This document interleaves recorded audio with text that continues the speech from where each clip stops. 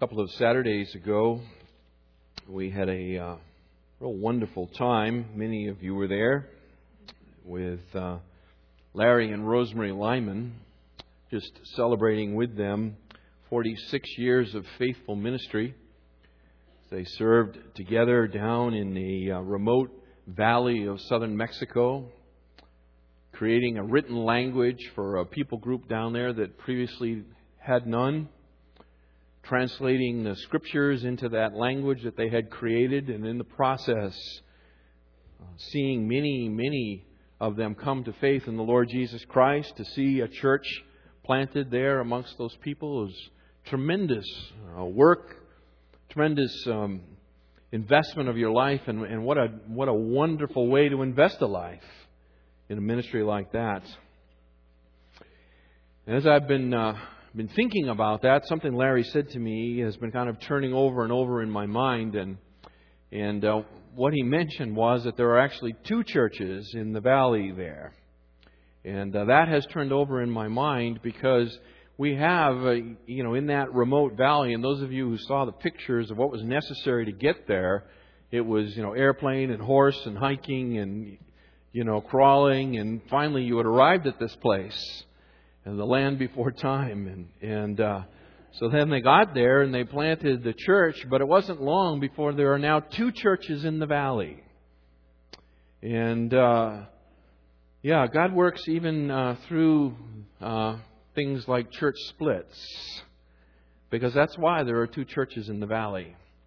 Even in that setting, setting that is far closer to the first century, to the New Testament kind of setting than what you and I are familiar with today, it doesn't take long before there's First Baptist Church and Second Baptist Church. And, that is a function of the world in which we live, I guess. That unity amongst the believers is a difficult thing to maintain. It is a difficult thing to maintain. Just like the second law of thermodynamics predicts that we go from order to chaos in the natural world, there is a sense in which in the spiritual realm as well, divisions come easily to the body of Christ. That unity within a fellowship is a difficult commodity to hang on to. I think one of the reasons that is true in the environment in which you and I live is because of what we consider typically as a virtue here in America, and that is our rugged individualism. The notion that I don't need anybody else, I can do it myself, right? I don't need your help. I don't want to be beholding to you. Like my 2-year-old granddaughter, I can do it myself, right? We've all heard that. We've all said that. And so, in a certain sense, we take that notion over into our Christianity. The idea that we don't really need each other that much. It's me and Jesus, right? All I need is Jesus, and everything will be fine. But that, beloved, is contrary to the message of the New Testament. That we do indeed need each other. In fact, that individualism is really the enemy of biblical Christianity. We are those who have placed saving faith in the Lord Jesus Christ. We are one body. We are vertically related to one Father through the Son, the Lord Jesus Christ, right? And we are horizontally related to each other through the indwelling Spirit of God and the sharing of common doctrine. So we are vertically one, we are horizontally one, we are one body in Jesus Christ. Open your Bibles to Romans chapter 1. I want to finish up something we began last week. If you're using a pew Bible, you want to turn to page 1125. 1125. As we finish what we began last week in verses 7 through 15, a message that I entitled Body Life. And as we were looking at these verses together, 7 through 15, studying this passage, we noted that it has something to say with regard to how do we handle relationships here at Foothill Bible Church. There is something to be gleaned from this passage that will speak directly to us in this day and age and this place and time. In fact, I think there are 5 expressions of body life that we can discern from this passage and implement here at Foothill so that we will be a living, loving testimony for Jesus Christ. Let me read for you Romans 1. I'm going to go all the way back to verse 1. I like to get a running start at it. And then we will pick up where we left off last week. Paul, a bondservant of Christ Jesus, called as an apostle, set apart for the gospel of God, which He promised beforehand through His prophets in the Holy Scriptures, concerning His Son, who was born of a descendant of David according to the flesh, who was declared the Son of God with power by the resurrection from the dead, according to the Spirit of holiness, Jesus Christ our Lord, through whom we have received grace and apostleship to bring about the obedience of faith among all the Gentiles for His name's sake, among whom you also are the called of Jesus Christ. To all who are beloved of God in Rome, called as saints, grace to you and peace from God our Father and the Lord Jesus Christ. First, I thank my God through Jesus Christ for you all, because your faith is being proclaimed throughout the whole world. For God, whom I serve in my spirit in the preaching of the gospel of His Son, is my witness as to how unceasingly I make mention of you, always in my prayer and making request, if perhaps now at last, by the will of God, I may succeed in coming to you. For I long to see you, in order that I may impart some spiritual gift to you, that you may be established. That is, that I may be encouraged together with you while among you, each of us by the other's faith, both yours and mine. And I do not want you to be unaware, brethren, that often I have planned to come to you, and have been prevented thus far, in order that I might obtain some fruit among you also, even as among the rest of the Gentiles. I am under obligation, both to Greeks and to barbarians, both to the wise and to the foolish. Thus, for my part, I am eager to preach the gospel to you also who are in Rome. We noted last time that from this section there are 5 examples or illustrations of body life, expressions of body life that we can draw from this text. Just reviewing for you in your handout, I've given you kind of the short version of last week. It's amazing how it can take me an hour to say it and then I can reduce it to 3 sentences the next week. I guess that's the process of learning or something, right? But anyway, the first expression last week was that we can bless one another in verse 7. Do you remember that? That we can bless one another. Paul blesses the believers in Rome. Believers, we noted, by the way, that he really didn't know for the most part. They were at the end of chapter 16. There's a list of names that he wants greetings to be given on his behalf to. So there are some that he knows there at the church at Rome. But for the most part, he has no idea who these believers are on an individual basis. Yet he still wants to bless them. And so he offers them this blessing, grace to you and peace from God our Father and the Lord Jesus Christ. We noted that the grace that he is wishing upon them is not the grace that originates salvation. It's the grace that maintains our salvation. It is the grace in which we walk as believers. These are believers here in Rome. This is being addressed to, as Paul says there, saints, right? These are the believers at Rome, so he is wishing to them not the grace to originate salvation, but the grace to continue to walk in that salvation of which they have become partakers. The grace that will enable them to live for God in a world that is hostile to Jesus Christ. And from that grace, we noted as well last time, comes peace. Verse 7, peace with God the Father as an outworking of the atonement of Jesus Christ. That peace has now been established, Romans 5:1. And then peace within our own conscience and peace within the horizontal relationships within the body of Christ. So he confers this blessing upon them. people that he did not know, and from that we noted that we too can be a blessing to one another. That even though we might not know everyone here in this body in an intimate way, a first name basis to be able to interact with them at that level, we can still confer a blessing upon them in our speech. Our Oikos group, this past Friday night, we had a good time trying to apply and work through this notion that how can we be a blessing to one another in our speech. It just doesn't come naturally here in the American culture, but it is something I think that is worth the effort to think through and implement.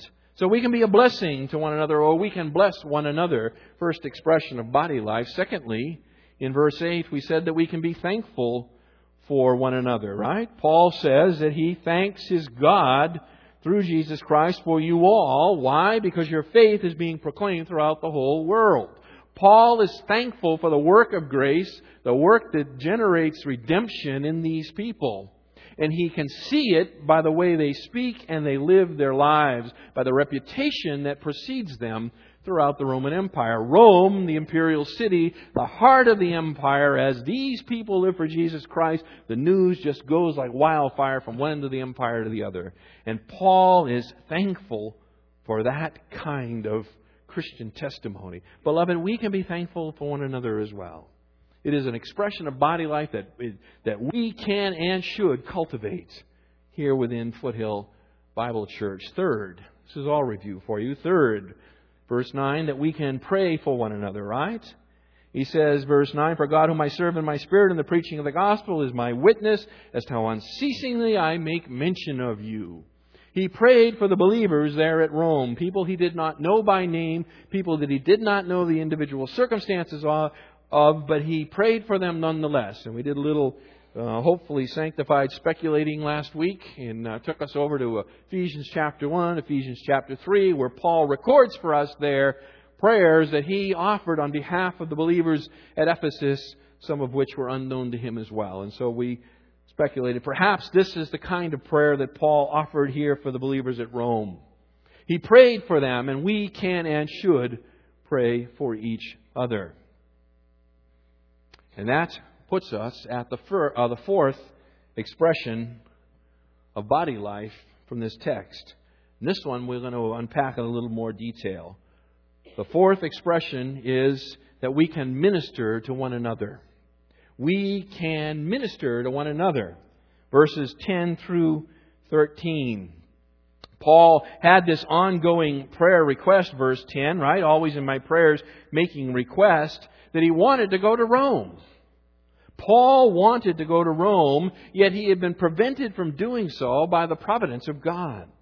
Right? He says, verse 11, I long to see you. He wants to go there, and he's wanted to go there for quite a long time. But he has been prevented, verse 13, right? He has been prevented thus far. We don't know exactly how he has been prevented, but some event and circumstances and people perhaps even have thwarted or frustrated his desire to go to Rome to minister to those people. And we can note it only as the providence of God. It just wasn't time for him to go to Rome yet. That time would come, right? And it wouldn't come the way that Paul originally thought it would come, I'm sure. Because when Paul finally got to Rome, he got there as a guest of the Roman Empire, right? They paid his passage for him. There was only one small detail, and that is that he had to have chains around his ankles in order to get there. But in the providence of God, in His timing, God took Paul to Rome. But it had been a desire of his for quite some time. Why? Why did he want to go to Rome? Why was it so important for the apostle to go to Rome? Well, we don't have to speculate on this one. He answers it for us, right? Verse 11, I long to see you in order that, there's his reason, in order that I may impart some spiritual gift to you that you may be established. That I may impart some spiritual gift to you. The reason Paul wants to go to Rome is to strengthen the church. He wants to go to Rome to strengthen the believers. He wants to give them something. He wants to impart something to them.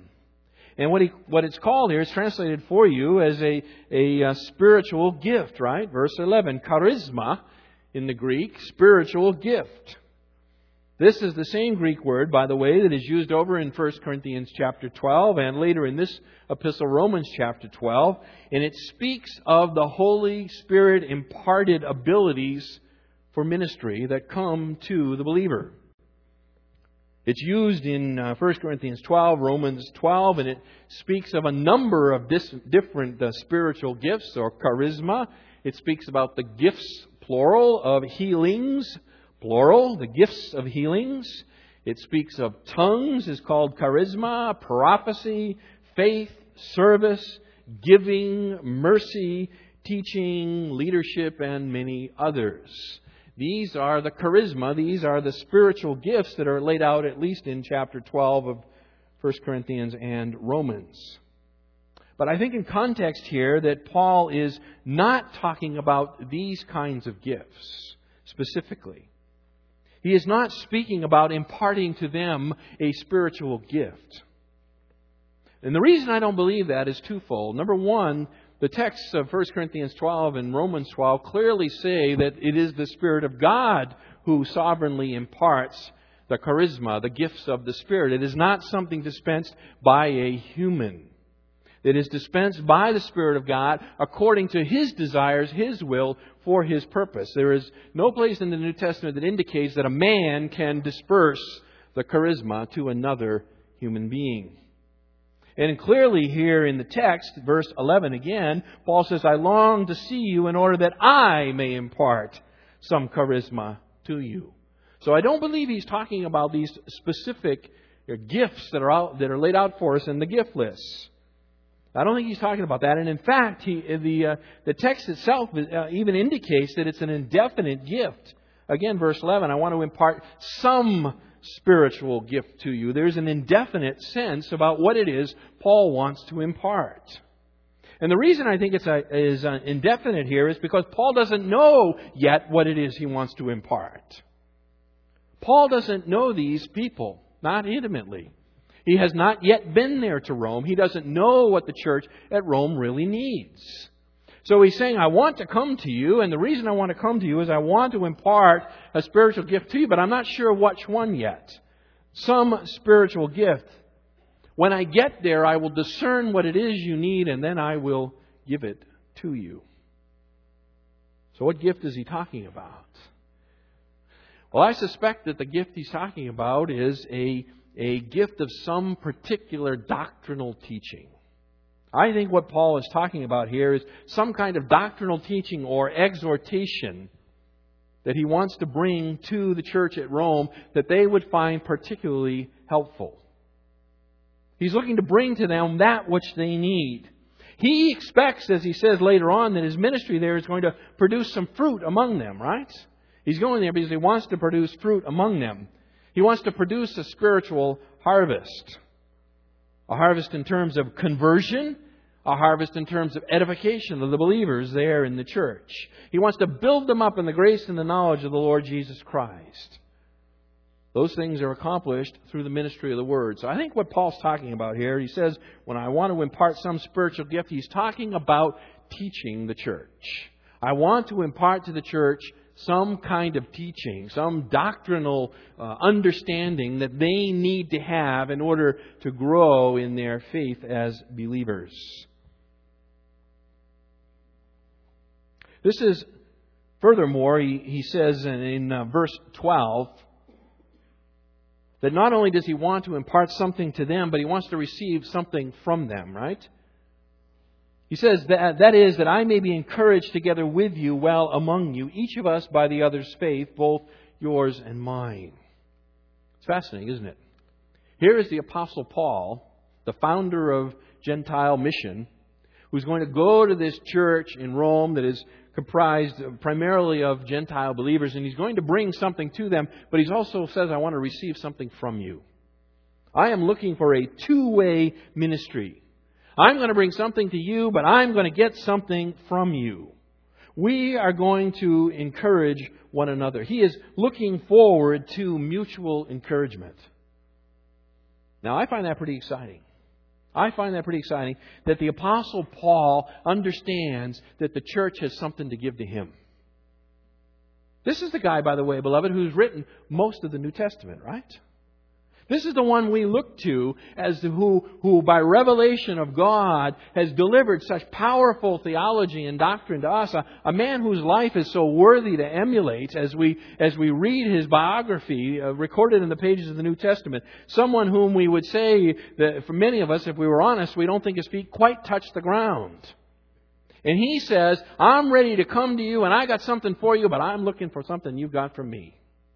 I am looking for something back. Paul recognizes reciprocal blessings. Reciprocal blessings. And that's the lesson I want to extract from this. The idea of reciprocal blessings, that we can minister to one another. We can minister to one another. You need me and I need you. And you need the person sitting next to you, and you need the person sitting on the other side of the room, and they need you. And you up in the balcony who are like a separate group, you need us down on the main floor, okay? And now we need to get out of our comfort zone and come up and see you too. We need each other. We need each other. Because we can minister blessing to one another, that we can be encouraged. Look again at the text, verse 12. That I may be encouraged together with you while among you, each by the other's faith. We all have a testimony for Jesus Christ, those of us who know Him in a personal and saving way. Isn't that right? We have a testimony of what God has done in our life through Jesus Christ. And every one of our testimonies is unique. Is unique. You know, we all have unique fingerprints. Isn't that true? We all have unique fingerprints. And I understand we have unique retina prints too, or something like that, right? Well, guess what? We also have unique spiritual testimony. Our spiritual heritage is unique. God worked in your life differently than He worked in mine, and differently than He worked in this person's over here and that person's there. But God worked nonetheless. And so we can encourage one another. One very practical way that we can encourage one another is to share our testimonies. To share our testimonies of what God has done for us. One of the things that we like to do in our family and have liked to do for quite some time is that when we have a new family come and join us for a meal together, is we like to hear their testimony. We ask them to give us their Christian testimony. Now, we kind of couch it and saying, tell us how you came together, and we like to hear that story too, but what we're really driving for is tell us about what God has done in your life. Give glory to God by saying what He has done for you, because you know, when you do that, you encourage me. See, my faith is built up. My faith is encouraged when I can see what God has done in you. I know what He's done in me. It's amazing what God has done in this man. But it's equally amazing what God has done in you as well. So there is great encouragement to hear one another's testimony. You know, to stand in the pulpit and be the preacher, there's certain training that has to go with it, right? Certain giftedness and on and on and on. Not just anybody can come up and stand here and speak. But you know, in the context of sharing testimonies with each other, everybody can preach the gospel. Everybody is qualified. Everybody who knows Christ is entitled to speak their piece. Some are more eloquent than others. Some have longer testimonies. But everybody has a testimony. They have something they can share with one another about what God has done for them in Jesus Christ. And that encourages each other. I suspect that's what Paul's talking about here in verse 12. I suspect what Paul's talking about is that he can't wait to get there and to sit around dinner. You know, and after dinner and well, they didn't drink coffee, but anyway, maybe they should have. But after the meal, you know, you sit back and you're a little more relaxed and you just begin to talk about what God has done in your life. Tremendous, tremendous encouragement. And that's one way, beloved, that we can implement this lesson of ministering to one another. You know, we did a pulpit exchange here a couple of weeks ago. And there were many, many reasons to do that. But one of the benefits that came from that is that you ministered to that man, Milton Vincent, and his wife, Donna. Did you know that? You ministered to them greatly. And I know that to be true because last night, Carol and I had dinner with them. And we talked about them being here and us being there. And that body ministered to us. But let me just talk about how you ministered to them. I bet you didn't even know that you did that, did you? But as you gather together, hundreds of you, to sing the praise of Jesus Christ, you filled their heart to overflowing, just rejoicing at what God has done in your life. Your worship encouraged them. Beyond that, they were encouraged with a commonality of belief. That when He opened the Word of God with you, that you followed along. You opened your Bibles and you pursued along with Him.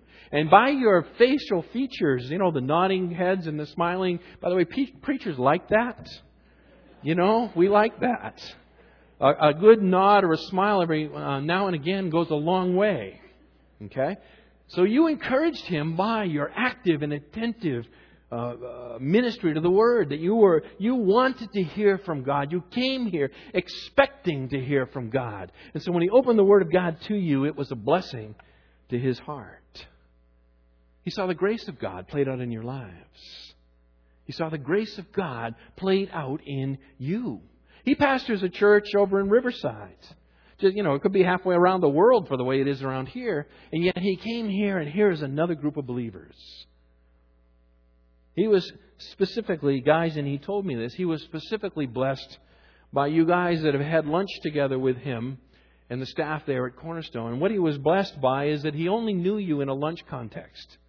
Sitting around a lunch table, and he commented about your manners, but what he said was, no, I'm kidding you, but what he said was that it really encouraged him to see you stand up in front of God's people and see the Spirit of God working in your life. And then it transformed you into a minister of Jesus Christ. That encouraged his heart. So there was a lot of mutual encouragement that took place in a pulpit exchange. Beloved, we need each other as a body. I mean, it's really a simple message, but we need each other as a body. And that means we need to spend time together. This is a big celebration time. We're all together here, but this is a big celebration. We have a little time here. We did it just a little bit ago, right? Where we kind of get out of our pews and move around and shake people's hands and speak a word or two to them. And there's importance to that, and I'm glad we do that. But that's not sufficient. There's not enough time to really speak into somebody's life with any kind of depth. So we need more time together. We need to spend time together. Here comes the advertisement, okay? We need to spend more time together. What that means is that if you're not involved in a fellowship group, fellowship class on Sunday morning at 9 o'clock, you need to be. You need to be here at 9 o'clock because we need you. See, you don't need to be here because of something you're going to get. You need to be here because of something you're going to give. We need you. And beyond that, we need you to be involved in oikos groups. These care groups that meet throughout the week. They meet on different nights through the week, and by God's grace, soon there will be other groups opening up. We'll have more opportunities. But we need you to be involved. We need you to spend time together. I'll just put it that way. I need you to share your insights from the Word. I need you to talk to me, David. Let me tell you what God taught me this week. Let me show you what I learned this week from this passage. Yeah, you told me what it means, but let me tell you how God applied it. See, and that's an encouragement to me. The sharing of insights from the Word of God. I need to see you modeling faith in the face of adversity. I need to see the grace of God alive in your life and that enables you to walk by faith in the face of great adversity. That encourages me. That strengthens me. I need you involved in my life through prayer, and I need to be involved in yours through prayer. We need time together. We're a family. Isn't that true? We're a family. Take a look at verse 13, by the way. He says, I do not want you to be unaware, next word, brethren. Brethren, brothers and sisters. We are a family together. And family identity is best passed on by spending significant amounts of time together. Moms and dads, you want to pass on a family identity to your children? It's done by spending time with them. That's how you transfer your values to them. That's how you transfer the faith that you hold to them. You spend time with them. Lots of time, gobs of time. Jesus said in Luke 6 and verse 40 that when a disciple is fully grown, he will be just like his teacher. You want your children to be like you, spend a lot of time with them. And we need to spend a lot of time with each other so that we will grow together as a family of God. Our Oikos groups are intergenerational. They are intergenerational. That means that we encourage people who are young and people who are older to be part of the same group. And that presents its own obstacles. Those of you who are involved in the Oikos ministry, particularly when you have young children, you know that it can present some real obstacles. But it's worth it. It's worth it to be together as a family. You know, because the younger generation can learn from the older generation. They can learn things like maturity and sensibility and gravity and so forth, the life experiences from the older generations. And the older generations can avoid becoming calcified by spending time with the younger generations, right? They still have a real zest for life. They're not all, burned out and cynical about things. So if you're older, you need them. If they're younger, you need the older people. We need to be together. We need a family that's together. That's one way that we can apply this principle of ministering one to another. And that leads us to our fifth expression of body life that we can draw out of this text in verses 14 and 15. And that is, we can gospelize one another. We can gospelize. My wife, before I came up here, she looked at the outline and she said, gospelize, is that a word? And I said, well, the Apostle Paul made up words. So I made up word. Gospelize. I bet you know what it means, even though you won't find it in a dictionary. Okay? So I acknowledge that it's not a word yet, but we could make it one. We need to gospelize one another. Verses 14, 15, he says, I am under obligation both to Greeks and to barbarians, both to the wise and to the foolish. Thus, for my part, I am eager to preach the gospel to you also who are in Rome. Paul's desire to go to Rome is ultimately driven by his missionary obligation. Okay? He says it right there, right? I am under obligation. There's a sense in which this man had a missionary obligation of which he was deeply conscious. It was there in his life. God has set him apart for the gospel. That's what verse 1 says, right? Paul, bondservant, right? Called as an apostle, set apart for the gospel of God. So he was conscious of the fact that he had been set apart for God's gospel and that his mission field was specifically to the nations, ethnos, to the Gentile groups, to the people groups of the world. In fact, he says over in 1 Corinthians chapter 9, verses 16 and 17, he says, for if I preach the gospel, I have nothing to boast of. For I am under compulsion. For woe is me if I do not preach the gospel. For if I do this voluntarily, I have a reward. But if against my will, I have a stewardship entrusted to me. He's saying God has laid on me the task of preaching the gospel. And so it's an obligation and it's something I need to do. And so he speaks of that obligation here in verse 14. And as he explains it to the believers in Rome, he uses a pair of couplets that emphasize the universal nature of this obligation. You can see them there in verse 14. The first couplet are the Greeks and the barbarians. The second couplet are the wise and the foolish. Two couplets that Paul uses to express the universal nature of his obligation. Now he's writing to the church at Rome, the believers in Rome. And these are people that are living in Rome, which is considered the center of culture for the ancient world. They are living there at the center of culture of the civilized world. These were people who had assimilated the Greek language, the Greek culture, and of course Roman law, and it was all put together. And so these would be, when he says obligation to the Greeks and to the barbarians, that's what he's speaking about when he talks about the Greeks. He's not talking about people who are of Greek ethnic descent. He's talking about people who are of Greek cultural descent. And that is the world, the cultured world. And then he uses a comparison and to barbarians. Do you see that? It comes from the Greek word, by the way, barbaros.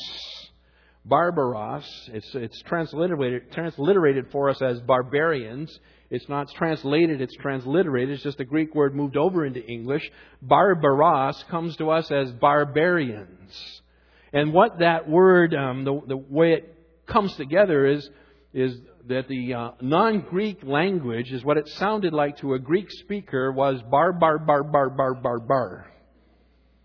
Okay, and if you've ever been in a situation where a foreign language is spoken, that's kind of what it sounds like to you, right? It's just a buzzing in your ear.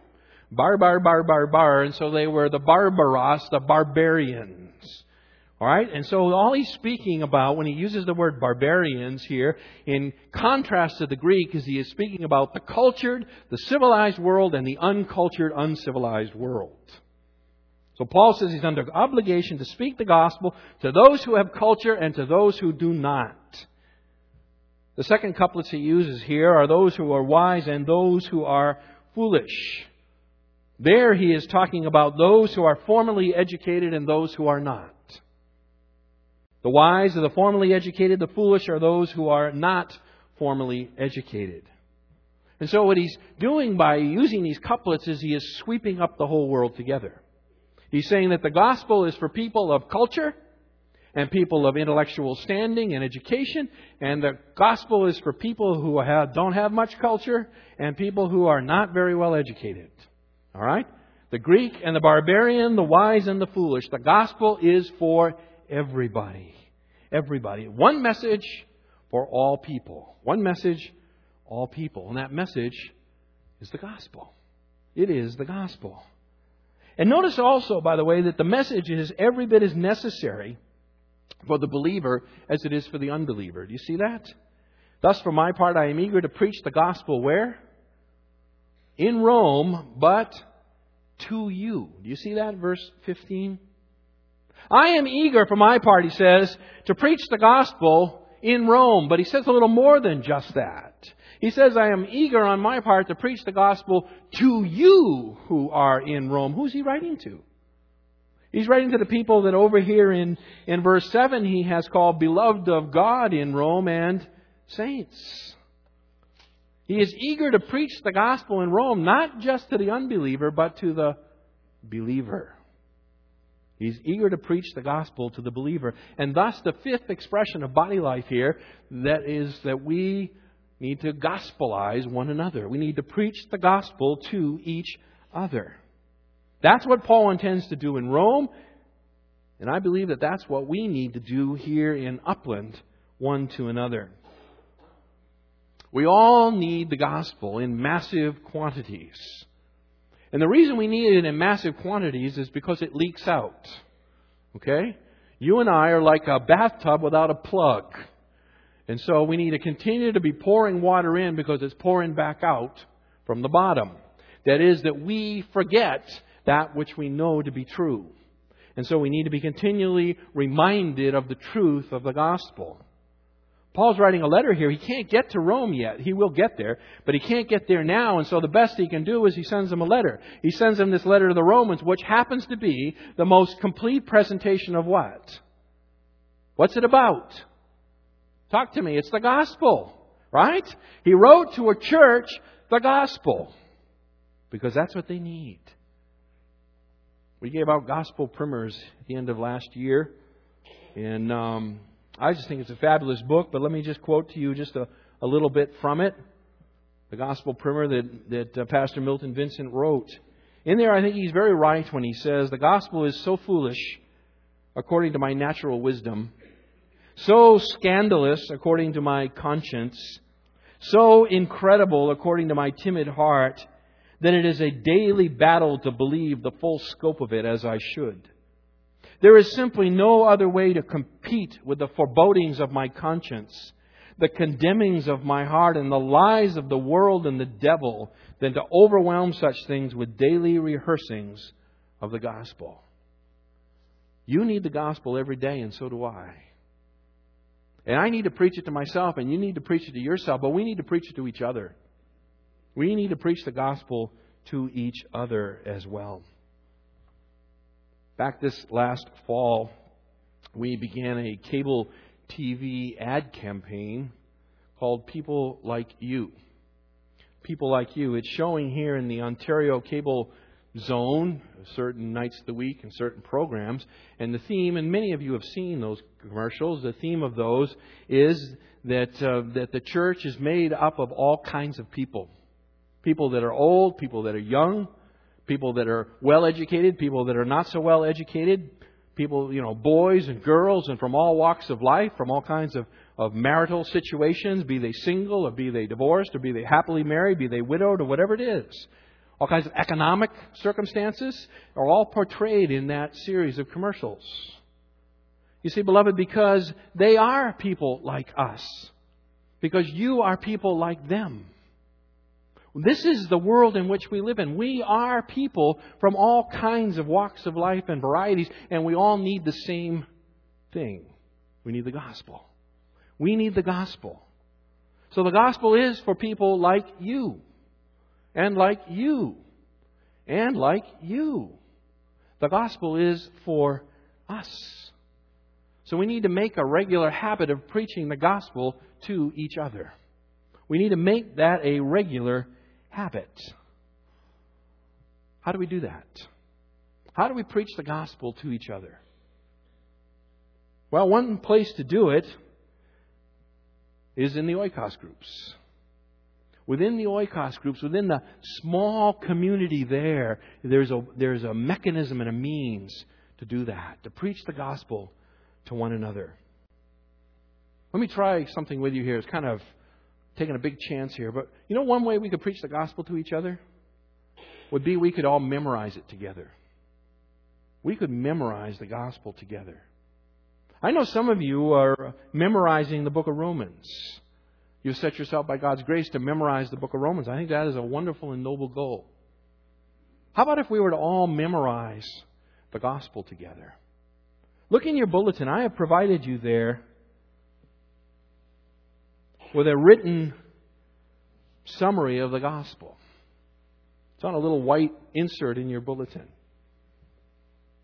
It is not inspired, but I think it is complete. It speaks of the gospel. I think it's entitled, Preach the Gospel to Yourself. Is that what it says? It's a series of points that lay out what the gospel is. This could be memorized. We could memorize this together. And in the process of memorizing it, wouldn't it be really cool if when we met people, we could kind of encourage one another and even quiz one another? How you doing with the gospel? You could speak it to one. That'd be a way to bless one another, is to repeat the gospel or some piece of it to one another. While you were in open defiance against your Creator, He in His mercy reached out to you and provided an innocent substitute to bear the penalty for your sin. That substitute was His own Son, who willingly died in your place, in accordance with the eternal plan whereby God had graciously decided to save His own enemies. Because you had no interest in Him, God sought you out, and through His Holy Spirit created the faith you needed to embrace His gift for you. In effecting your salvation, God not only freed you from the penalty of your sin, but also from its enslavement, granting you access to the power necessary to say no to sin's enticements. When you fail to say no to sin and reject God's will for you, He feels no wrath towards you, but floods you with His grace in order to maintain your justification. Conversely, when you reject sin's allure, God's love for you does not increase. His love for you did not end with your salvation, but extends to every circumstance and difficulty of life, whereby He subjugates them and forces them to do us good. Someday God will remove you from this life by either death or Christ's triumphant return, and your struggle against sin will cease. At that point, you will enjoy unhindered fellowship with your Creator, Redeemer, and friend. Beloved, that's the gospel. That is what I need. And I need it all the time, because I am like a bathtub without a stopper in the bottom. I just plain forget. And you forget too. You forget too. Maybe this is something we can do together. Maybe there's a better idea. I just think it would be really powerful. And if this year, 2007, we were to commit ourselves corporately to some kind of memory that would draw to our minds the gospel of the Lord Jesus Christ, it would change our lives. It would change our lives. Well, Paul has given us here 5 expressions of body life. 5 expressions. We can bless one another. We can be thankful for one another. We can pray for one another. We can minister to one another, and we can gospelize one another. If we were to do this, our spiritual growth would take a quantum leap. Let's pray.